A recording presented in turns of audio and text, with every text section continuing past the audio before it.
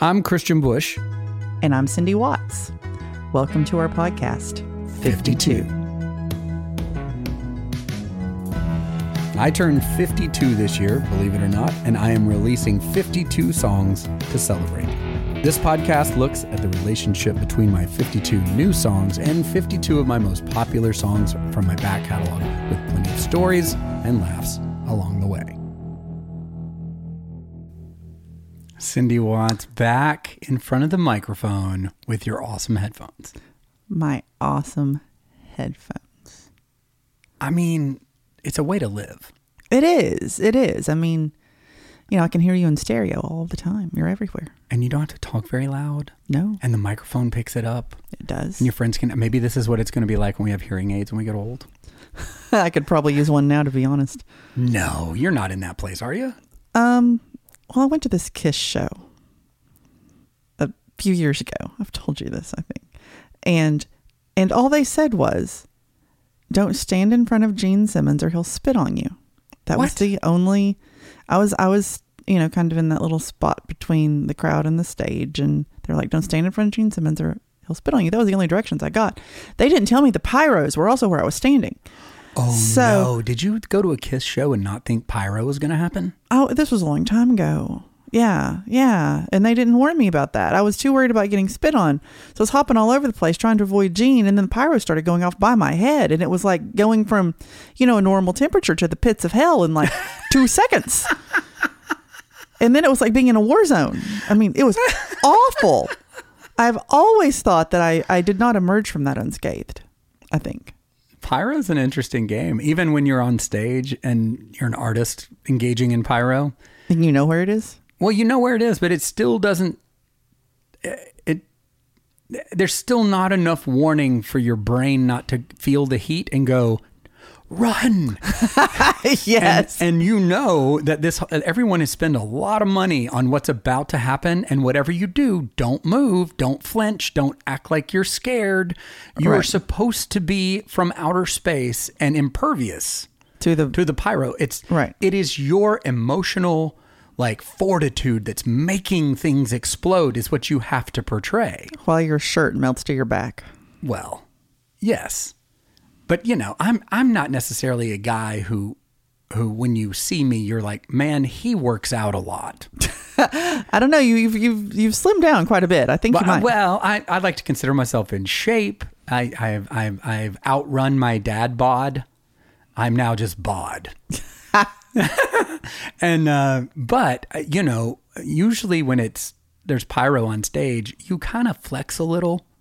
Because you're like, yeah, man, watch this. Oh, look at that. And the reality is you're screaming like a small child as it goes off. So Gene Simmons is spitting because he's scared. Lovely. Well, I'm forever scarred. Oh, my gosh. Well, but your hearing is great. Even though you're emotionally a little behind. Would you like some dad jokes to repair your emotional health? Behind. Sure, let me have it. These dad jokes will help. They'll repair you.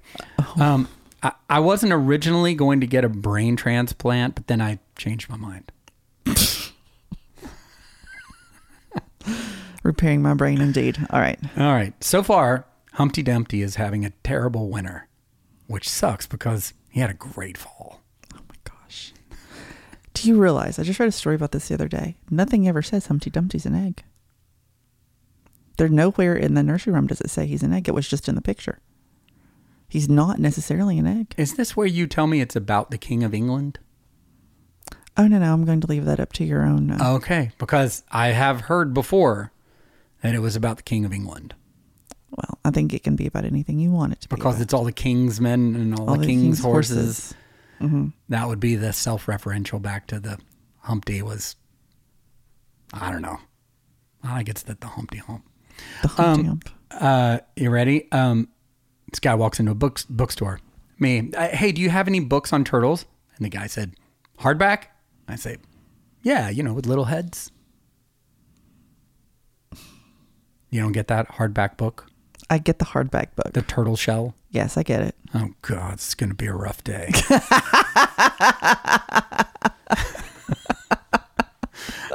Okay. I love this. Sometimes it's all in the delivery, Kristian. Sometimes it's all in the delivery. Yeah. So we have some very fun songs to pair today. We are pairing from the Volume 452, Longneck With Jesus featuring Billy Pilgrim. Very good. With the opening number to the musical Troubadour that also is the opening song on the album Troubadour, Father to the Son. Yes. I think what's curious to me about these songs, and the reason I paired them there, is because they both sound, what would be the right word? Anachronistic? Would that be the right word? That might be a little too much, saying that they're out of time. Yes. Well, you could just say they're timeless. They might be timeless. They feel like they belong in a different time, maybe than now, but both were written in the past, 4 years, 5 years, and recorded. Longneck With Jesus was just recorded a month ago. So,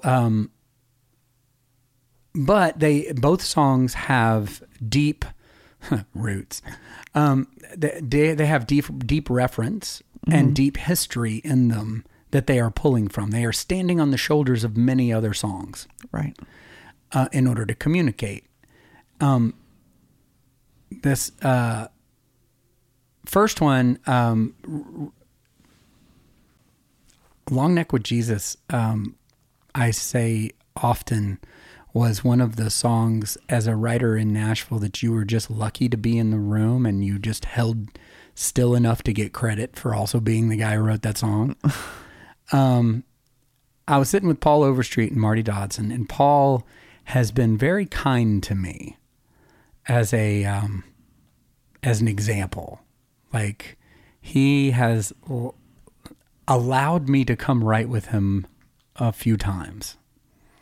And every time I have the same kind of interesting experience with him where I come in the room and I immediately assume my position on the pecking order of songwriter to young green plebeian who's just a cadet, which I would consider me. And I walk in the room and he's just more friendly than can be possible. And kind and like a brother, father, like he's always like helping me. Oh. And at the same time, he starts saying stuff and I have learned to hit record on my phone the whole time, because he might, we'd be like, hey, what you want to write about today? I don't know. What do you think about this thing? It's right here. It's goes like, I don't know, something like this. And then he'd be like, what about you? I said, well, how about this? He goes, well, here's the next line. It goes like kind of like this. And it would be within that amount of time that we would have popped out a verse and a chorus of one song, and now we're on to something else. Oh, wow. And it's never finished. It's never put back into a melody. It never comes back and gets restructured. It's just, he kind of stream of consciousness sort of dabbles around into 4 or 5 subjects or ideas pretty quickly. And this time he had his friend Marty Dodson with him, who was used to this. And so would like attach to some of the brilliant things he'd be saying and encourage it another couple of chords, or, hey, what about if we did a thing kind of like this based on that? And it's like we hadn't really even made decisions what to write yet. And an hour later, someone gets distracted and it's over. Oh, my goodness. And so then I would take the recording home and I would turn it into flip-flops. Oh, my goodness. Or I would take it home and and that same day's flip-flops, we did Feelin' Fine California, which I also did that. And they were all these kind of stream of consciousness, cool ideas that all happened within 10 minutes or so it's like you colored half the page and then you had to go home and finish it alone. Well, kind of, but what I've realized is that it's all actually in there already. That you just have to go in and perfectly translate it the way that it was said, and then look at it long enough to realize it's a complete thought. And what you have to do is quit thinking along the lines of, this guy is arguably a Picasso, right? Right. This is an unbelievably connectedly creative top shelf songwriter who doesn't really just stumble around and leave things unfinished the way I'm representing it. It's actually done. You're just too slow to have figured it out. Like, I'm used to writing for 3 hours to get one Lord. song. This is giving me anxiety. So what ends up happening is I go back and listen to it and go, holy crap. This is what we just wrote. Which, you know, and I'm still learning to get to know him. And I'm looking forward to, like, I even told Julie that day, I was like, man, I love writing with him because I don't understand at all what's happening. And that means there's so much I need to learn, right? And from this guy, and that he's even willing to let me in there to learn.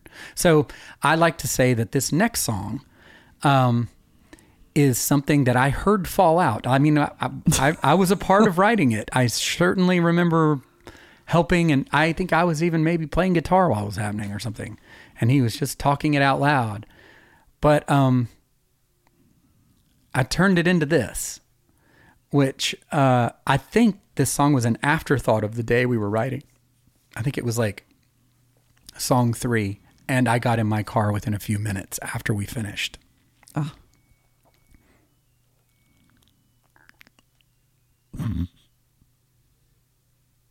And I didn't think about it that often until I was digging around for songs that might lend themselves to the way Andrew and I do Billy Pilgrim songs. Because I really wanted to introduce the country audience that knows me as a solo artist to my 90s band. Mm-hmm. And you would have thought that the last record would be the perfect fit, right? Except that what I realized is that Billy Pilgrim in the 90s was creating music that I then adapted into Sugarland, which means we were more OG country than I've ever thought, right? And just like anything else that you realize you've done in life, later on you appreciate it more than you even appreciated it at the moment. And my appreciation for what Andrew and I have created became sort of reinvigorated. And as Andrew and I started to go back and listen to it in 2020, 2021, and then we created some new music and released The Lost Year, and then re-released all of our old records suddenly onto the internet. And during it, I became mesmerized at how good we were. I was like, man, how did we do that? We were great. Well, we were just constantly unaware that we were running full harmonies on songs that were lasting 3 minutes and trying to make them interesting. Yeah. And that's where I learned how to do all this harmony singing. So, Longneck With Jesus, written with Marty and Paul, Andrew and I recorded, and we did it very simply with just the two of us singing and me playing. Love it. And so here it is. Let's take a listen.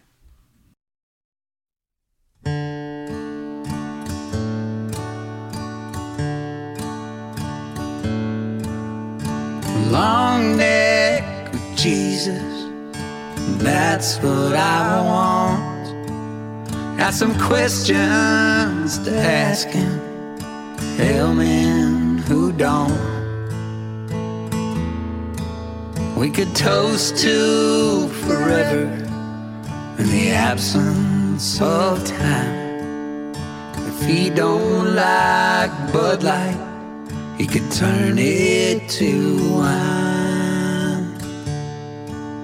Well, you might think I'm crazy for this heavenly dream, but a long neck with Jesus be a pretty cool thing.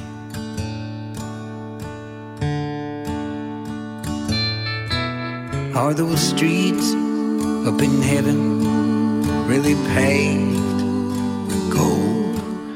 Are there honky-tonk angels? I've just got to know. Not that I'm counting, but just so we're clear, Just how many cold ones will send me down there? A long neck with Jesus, that's what I want. Got some questions to ask him, hell man who don't. We could toast to forever in the absence of time. If he don't like Bud Light, he can turn it to wine. You might think I'm crazy for this heavenly dream, but a long neck with Jesus would be a really cool thing.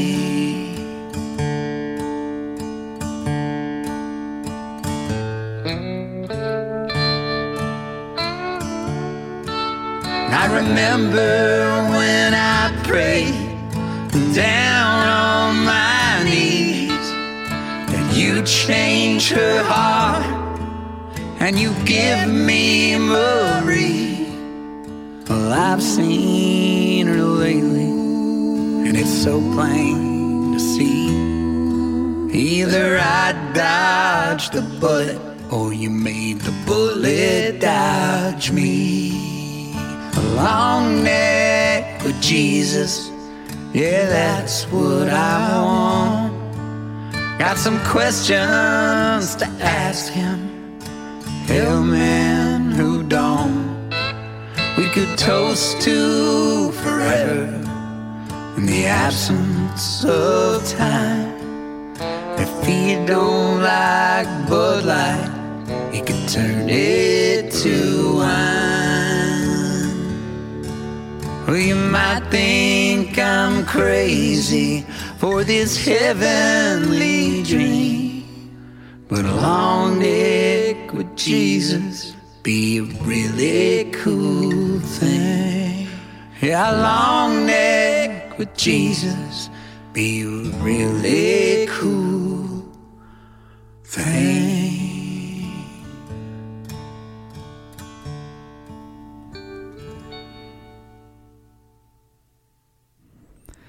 So all I can think of when I hear that is my Southern Baptist minister. He would have had a whole sermon around that, how we were going to hell for that song.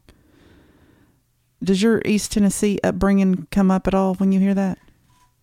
My family drank. Oh, mine didn't. Okay. And so, but I'm very aware of the publicness of we don't drink, combined with the privateness of we actually drink. Oh. And that seems to me the sort of underpinning of the way I have seen rural South for a long time. There's always, it's the same thing with gambling. We don't gamble except for quietly what we don't talk about on Wednesdays where we gamble. Do you know what I mean? Like we know what we think is going to get us into heaven. And we're completely sure that as long as we are, like those rules are also debatable. Do you know what I mean? Like, it's whether you're really a good person that's going to get you there, not whether you drank or not. Right? Maybe that's the mountain people. Because they all, we're a little bit crooked up there anyway. But, I think there's a certain amount of piousness that's real, but I think it's unreasonable. I think there's my mother always told me everything in moderation, Kristian, like everything, like even French fries. Well, that's a good lesson to learn. Do you know what I mean? Like, and don't overdo it. If you're into working out, just don't overdo it. Like, your body's a magical thing. It has a lot of intelligence. It was built that way. And you got to trust that it was an intelligent build, regardless of what you believe in. Like, there are not a lot of accidents in the body. It's impossible for you to survive this long. you know? So you got to trust that everything's built in a certain way. And then when you start like tipping that sideways, it's going to have consequences.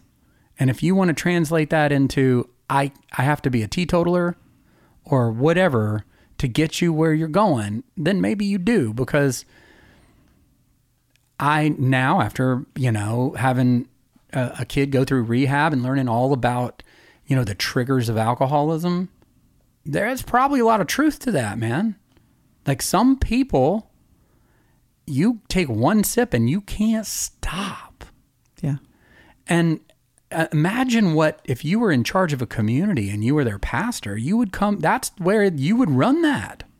Yeah. Hey, y'all, look, don't gamble with this, because 1 out of 10 of you is going to put a bottle to your head and pull the trigger, you know? So it's probably safer that way. So it makes sense. But I kind of go by mom's advice a little bit more than the aggressive mountain preacher. But and Pastor Settle at Liberty Baptist Church on Wears Valley Road. Oh, yeah, I know about this. Don't trust me. The Bushes had to move around between churches. We got in a lot of trouble.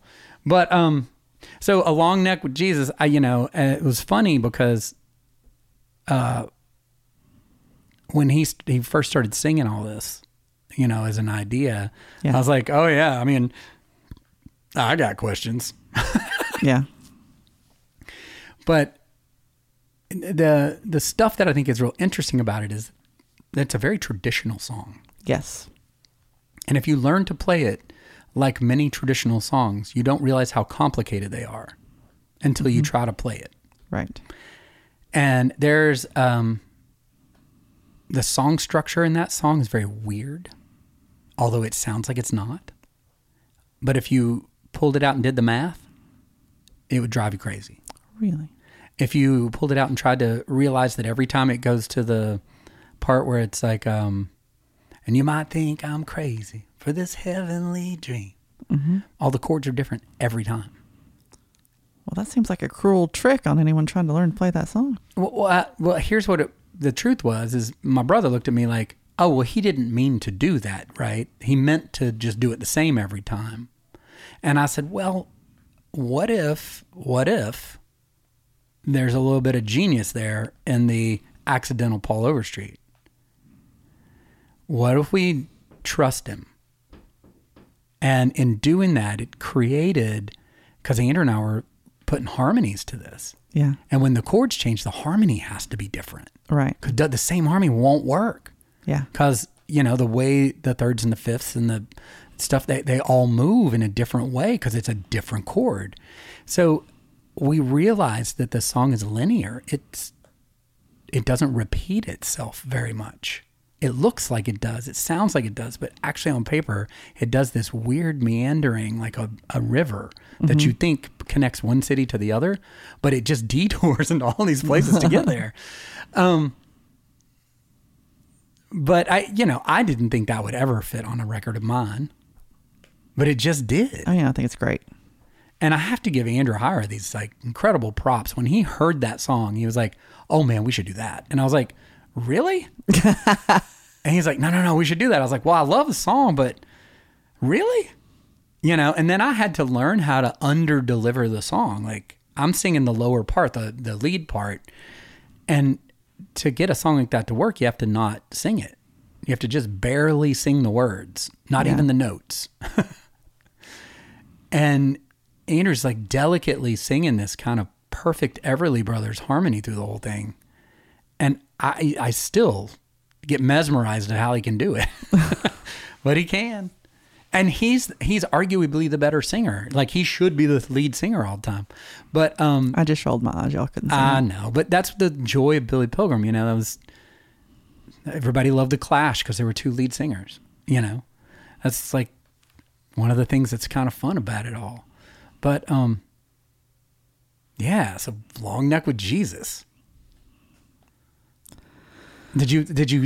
Are you giggling at the end of it? There's a bridge that happens where there should be a chorus that talks about now that I'm all pointed out, you have to go back and listen to it.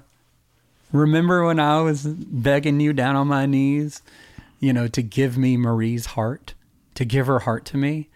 And he goes, and I've seen her lately, and it's plain to see either I dodged a bullet or you helped the bullet dodge me. And I was like, oh my God. That's a great line. You like, remember when I was begging you for the heart of this woman and she turned out to be less than my desirable want? Not as, whatever. And like, thank you, Jesus, for helping me escape. Yes. I mean, who says that? And the answer is the guy that's sharing a beer with Jesus. Yeah. Anyway, I can't get over how just completely baked, half baked, and incredibly perfect that song is. Oh, I love it. It's super fun. It's and completely different. And how often do you get to super surprise people? Oh, I know. And one of my dreams is to have Billy Pilgrim debut at the Opry. And, yes. And when I realized we were doing that song along with another one on this record, but wow, that's going to be fun to sing. Yeah. At the Opry, fingers crossed, So the pairing today is with a song you know very well. Yes. Called Father to the Son.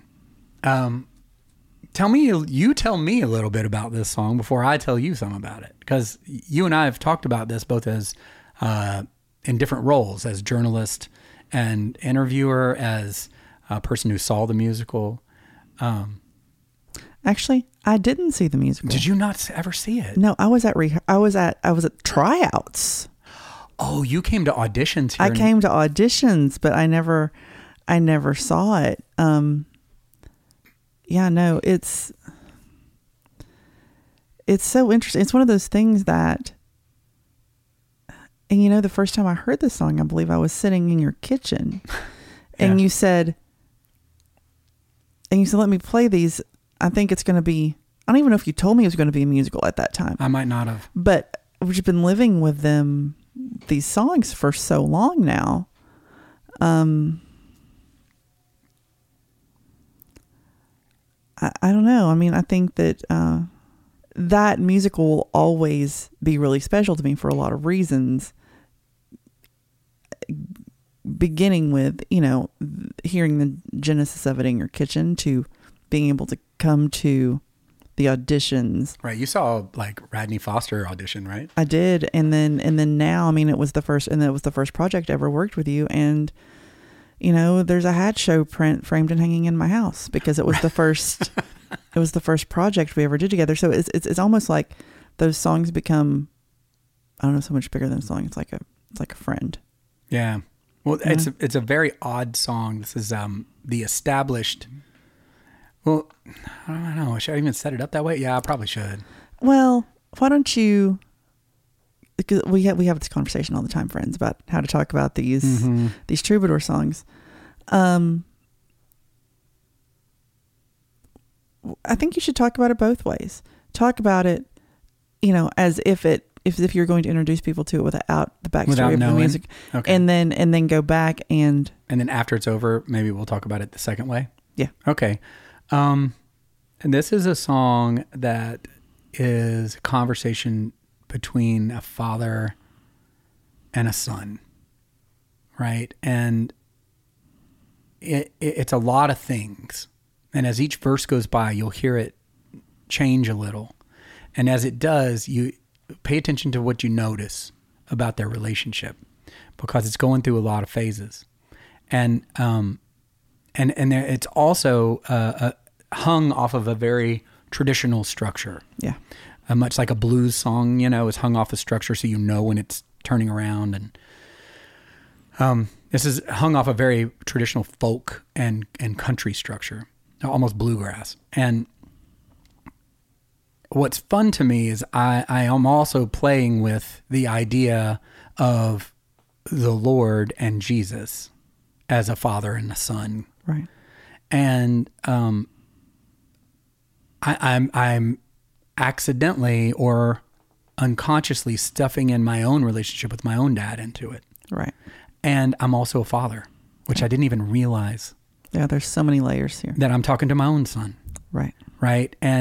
But most of it revolves around this unending need somehow in me and maybe in you, if you're a father or a son, or just a child, to have your dad be proud of you. Yeah.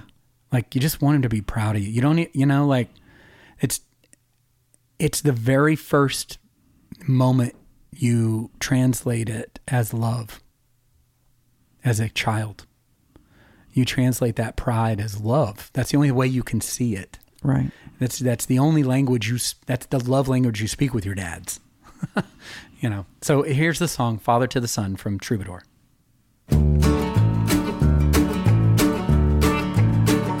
Said the Father to the Son, I will watch over you from above. Trust that someday we will be one. Said the Father to the Son. Said the Father to the Son. I am so proud what you have done. Followed my footsteps one by one. Said the Father to the Son. A father's love, it can move mountains. A father's love is made of gold. Eternal life from eternal fountains.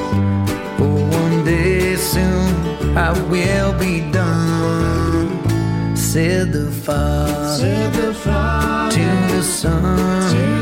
Do not be scared when your day comes. No greater love can save someone than a father's holy son.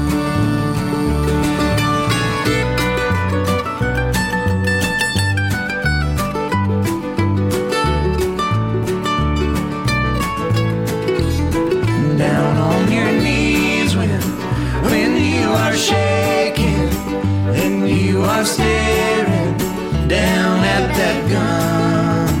You must believe that you're not forsaken. You are your Father's, His only one. Said the Father to the Son. I will watch over you from above. Trust that someday we will be one. Said the Father to the Son. There will be glory when our walk is done. Said the Father to the Son.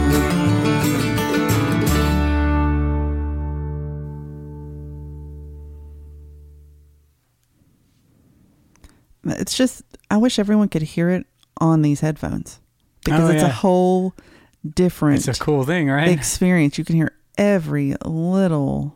We recorded all that in one room. And so part of what you're experiencing is the actual room. Yeah, it's stunning. If you ever want to have a full, like, completely different listen to all my music, I spend a lot of time placing stuff in the headphone, what they call the sphere. Yeah. So it's a panning situation. It's a stereo image, right? And a lot of times in our cars, sometimes you'll hear stuff closer to the driver's side, right, or closer to the passenger side. That's really what we're talking about. Yeah. And it really comes in clear a lot. Oops, sorry. Okay. I hit your headphones. If you put on headphones, and go get the giant ones so that you look like Princess Leia, like Cindy does right now. Yes. The giant headphones, and headphones have been growing bigger since the early 90s, when they just became more popular. So you can get big headphones now. Get something that really feels comfortable, and you can re-enjoy the music that you love in a new way. Yeah, it's not a fashion statement, but it does change the way that you hear songs that you've already heard 1,000 times, and then you hear new things you never knew were there before. It's really beautiful. It's one of the things I teach people, because I'm a big advocate of the Grammys. Mm-hmm. And the Grammys are the actual name. That's a short shortened name there. It's a sort of a slang term for the National Academy of Recording Arts and Sciences, Yes. NARAS. And what it is it's the recording art and science, right? So it's listening to recorded music. It's not an award for being popular or for even being rich. It's not even an award for being good. It's an award for having a great recording in the art and science of recording. And that's why I love it. Yeah. It's one of the things I've always been mesmerized, this weird photograph that you can take that lasts for 3 minutes, that constantly moves around. Yeah. That's like nothing else in the world. I don't know if you could smell a baking pie for the duration of it being baked. That's the closest I can give you to the description of headphones listening to your favorite song. I'm thinking about that. Because it takes time. It does. You are re-experiencing a creation. Yeah. It's like watching the painting go up, right? Or it's not like a photograph, which is a millisecond Right.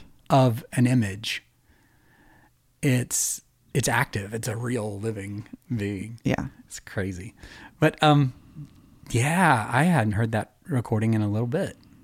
So tell people kind of the backstory. The backstory of what that is. So that song, so one of my missions when I was asked to write songs for the musical Troubadour, it wasn't even called Troubadour at the time. It was called Izzy Crazy, Izzy, because there was a character named Izzy. I never knew that. And when it was presented to me, the title page said Izzy Crazy. And it was, kind of a cute play on words. And Izzy was a tailor. Yeah. And he was a Jewish tailor who had come to America and gotten separated from his family. His mom had put all of her money into his passage, and he came in through Ellis Island. And all she'd given him was a string of thread and her needle. And so he learned to stitch by stitching and unstitching a needle into his own shirt over and over again, waiting in Ellis Island. And it had become this, when he was a kid in Russia, he had seen Westerns, American Westerns, and thought they were amazing. So he was mesmerized by the designs of all of the Western clothing and how fantastic it was. And he made his way to Nashville thinking that he was going to make suits for these people who made country music. And no one had ever done anything like that. And this character she had created was based on real people. Yeah. It was sort of an amalgamation of 2 or 3 tailors that she had noticed while walking through the Country Music Hall of Fame, that the names of these tailors who had created these bedazzled suits suddenly in 1951 were all Jewish names. And Janice is Jewish. She's this Jewish playwright from Atlanta. And she thought that was just crazy that could be possibly true. And sort of made this story up about one summer where this young Jewish tailor who had, on a prayer and a dream, come to America and found his way to Nashville in the summer of 1951 and ended up, at the time, I guess you could get a place to live, like a hotel room, in gas stations. They would rent out a room, and he was sharing a room with a young man who was weirdly the son of the most famous country singer at the time. And he played in his dad's band. And he had kind of gotten into a fight with his dad and had ended up in this gas station. And the other interesting combination was this young woman from Tuscaloosa who had suddenly been able to write songs about 6 months earlier because she had heard this famous country man who his son was now at the gas station, right? That famous guy, she'd heard him on the radio and heard his background singer, which was his son, and immediately was able to write songs that she thought he needed to sing. So she has now jumped a bus to Nashville in order to find this kid, and ends up by total fluke, like all of our important relationships in life are, if you think about them, are totally by accident. They were never planned. So they spend 2 or 3 days together in this moment in time in 1951. And that's what the entire musical's about. So the ask for me was, Kristian, look, the dad is retiring forcefully. He has a health problem, and it's forcing him to retire. It turns out he was epileptic, and he was having too many seizures on the road, and he's going to have to quit. So he's retiring at the top of his game at the Ryman in 1951. And the big question in town is, will his son step up to take his place? Right. And the ask, which was a pretty, I guess when I thought about it later, it was a pretty magnanimous ask, was, hey, so he's got to retire, and I don't want to just like tell the stage directions to say off stage music plays. Can you just write the song for me that he would retire on? And I was like, oh, yeah, sure, no problem. That would be, well, I mean, if it was Sugarland, it would be Baby Girl would be our last song of our last time ever playing together on the stage, that before we say goodbye, that's what we'd have to play. So I guess I'm writing his first hit. How old is this guy again? And she tells me. And I said, and what year is this again? And she tells me it's 1951. So I do subtraction and realize that his hit has to be written between 1934 and 1937. All at the table while casually agreeing to do this. And I start asking her questions. Like, well, what was his life like when he was, 17 or 18 years old? Do you have that information because you're the playwright? Does you have the backstory of these people?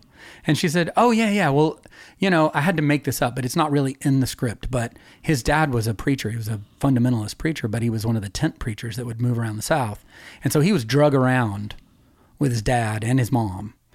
But, this particular, teenager at the time was, he could play music, and his songs just fell out of him. But the thing is he was just,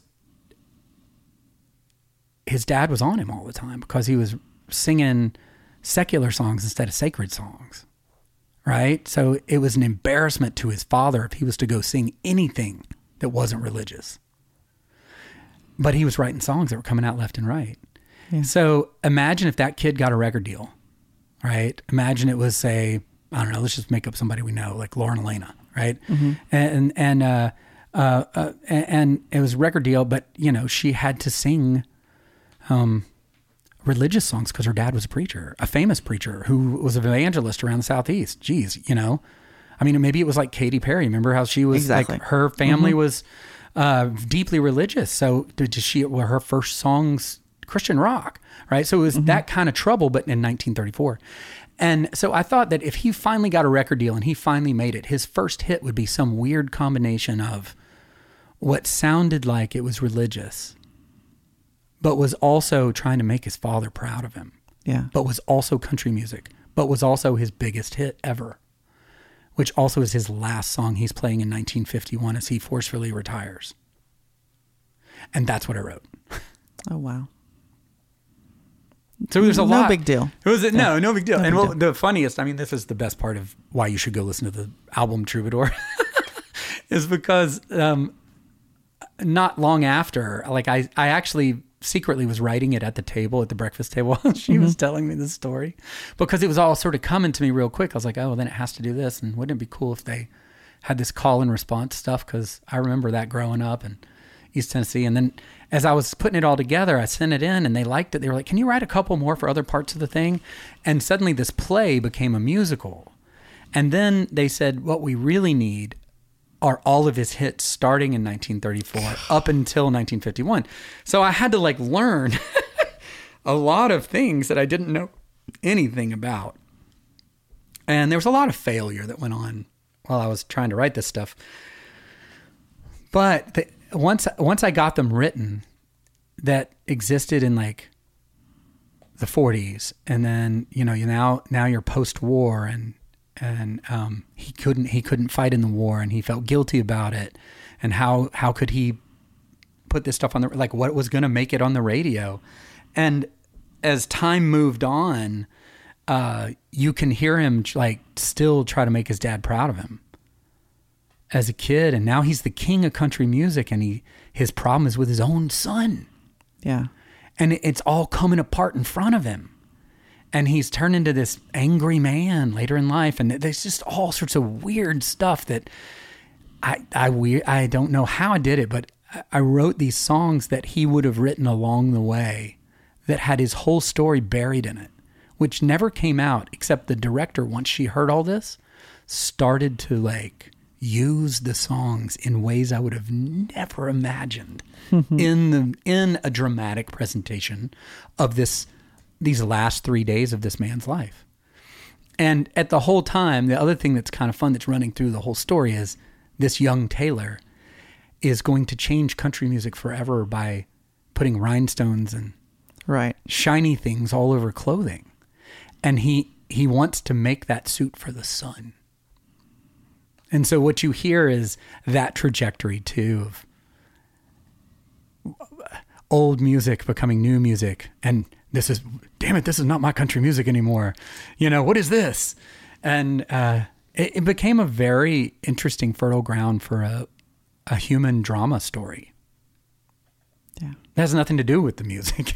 It's so I weirdly felt connected with it in many ways. But as it turns out, my brother convinced me, and we've talked about this, but hey man, you need to release this music, even if the musical takes much longer to get to a large scale productions. Because these things, if you don't know, they start in small places and then they move to another theater and then they move bigger and bigger and bigger. And Troubadour will continue to go as a musical. But he was like, man, you got to get that music out. It's, even if people don't know the story, they can enjoy the music.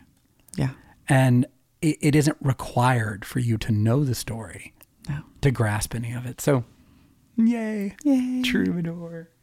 So what do you think about old music structures coming back into new country music? I think it's necessary. I think that if it doesn't, then at some point in time, we're going to have a genre that was largely comprised of artists who were largely influenced by bro country. And what does country music look like if bro country is the main influence? So I think it's super important that the more historic sounding country music loops back around so people who listen to the genre have a full picture of what it is. So you can have some bro country in there, but you can also have some troubadour.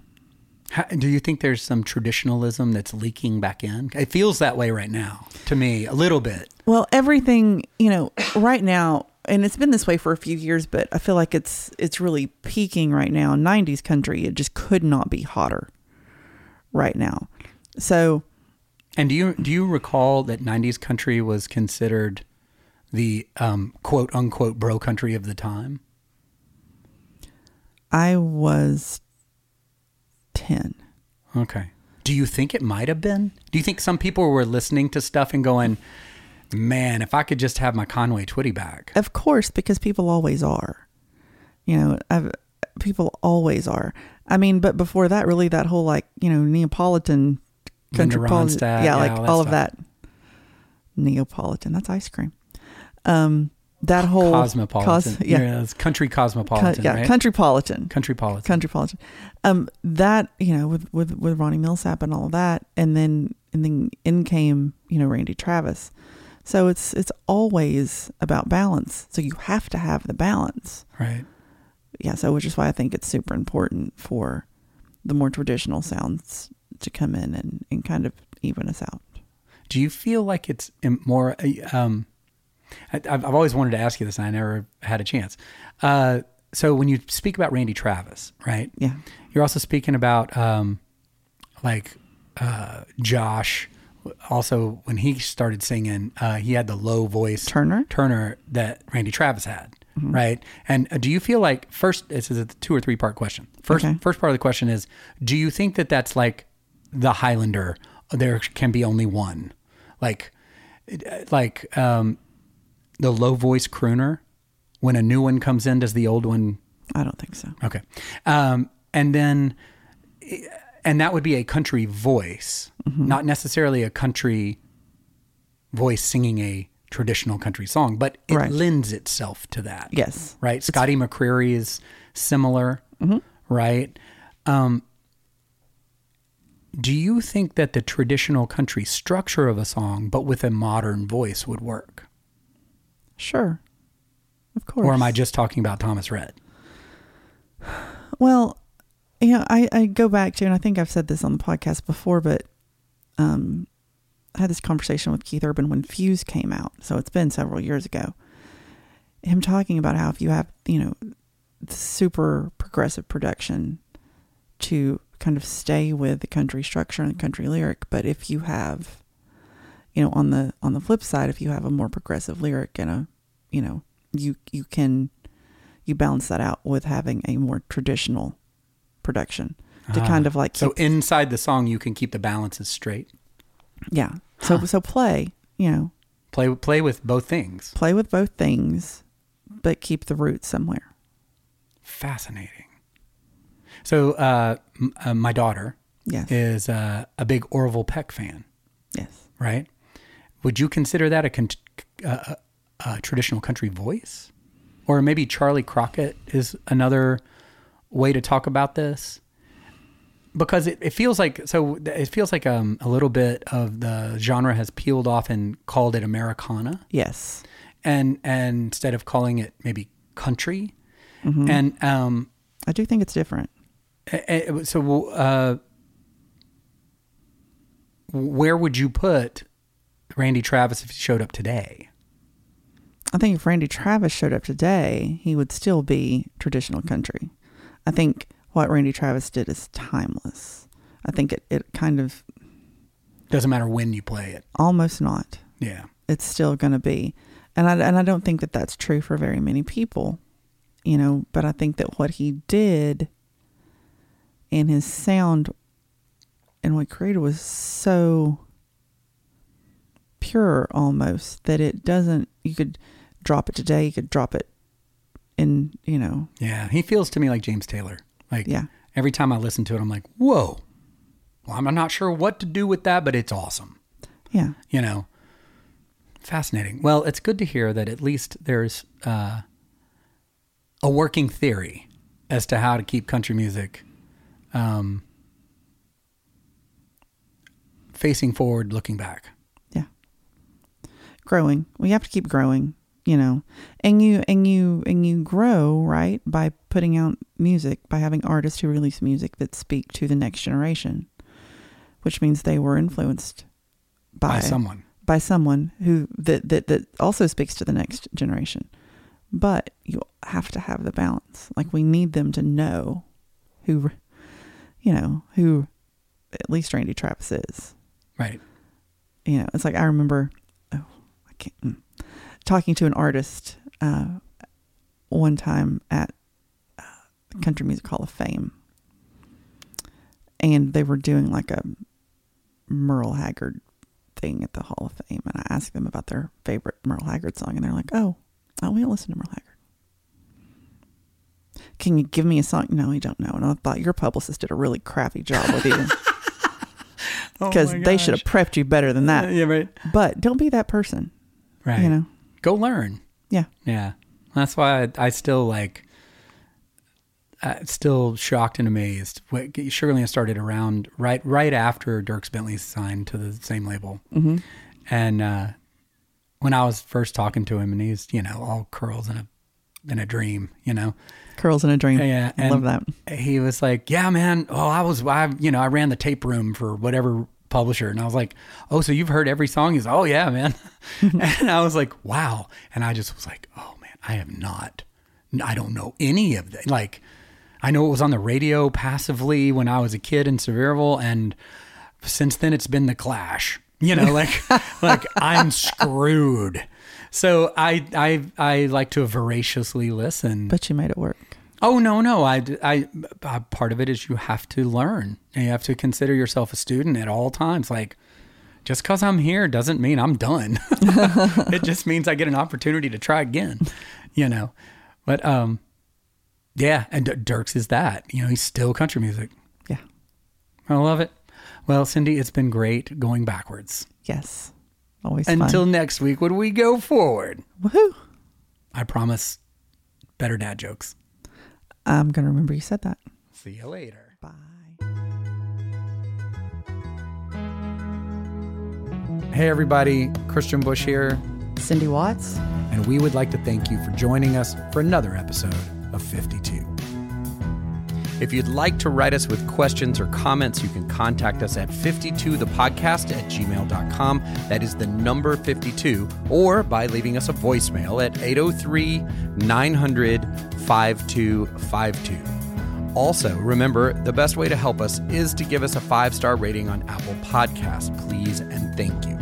You can follow me at Kristian Bush on Twitter, Instagram, and Facebook, and you can follow Cindy at Cindy Watts on Instagram, Twitter, and Facebook as well. Thank you for listening, and please join us next week.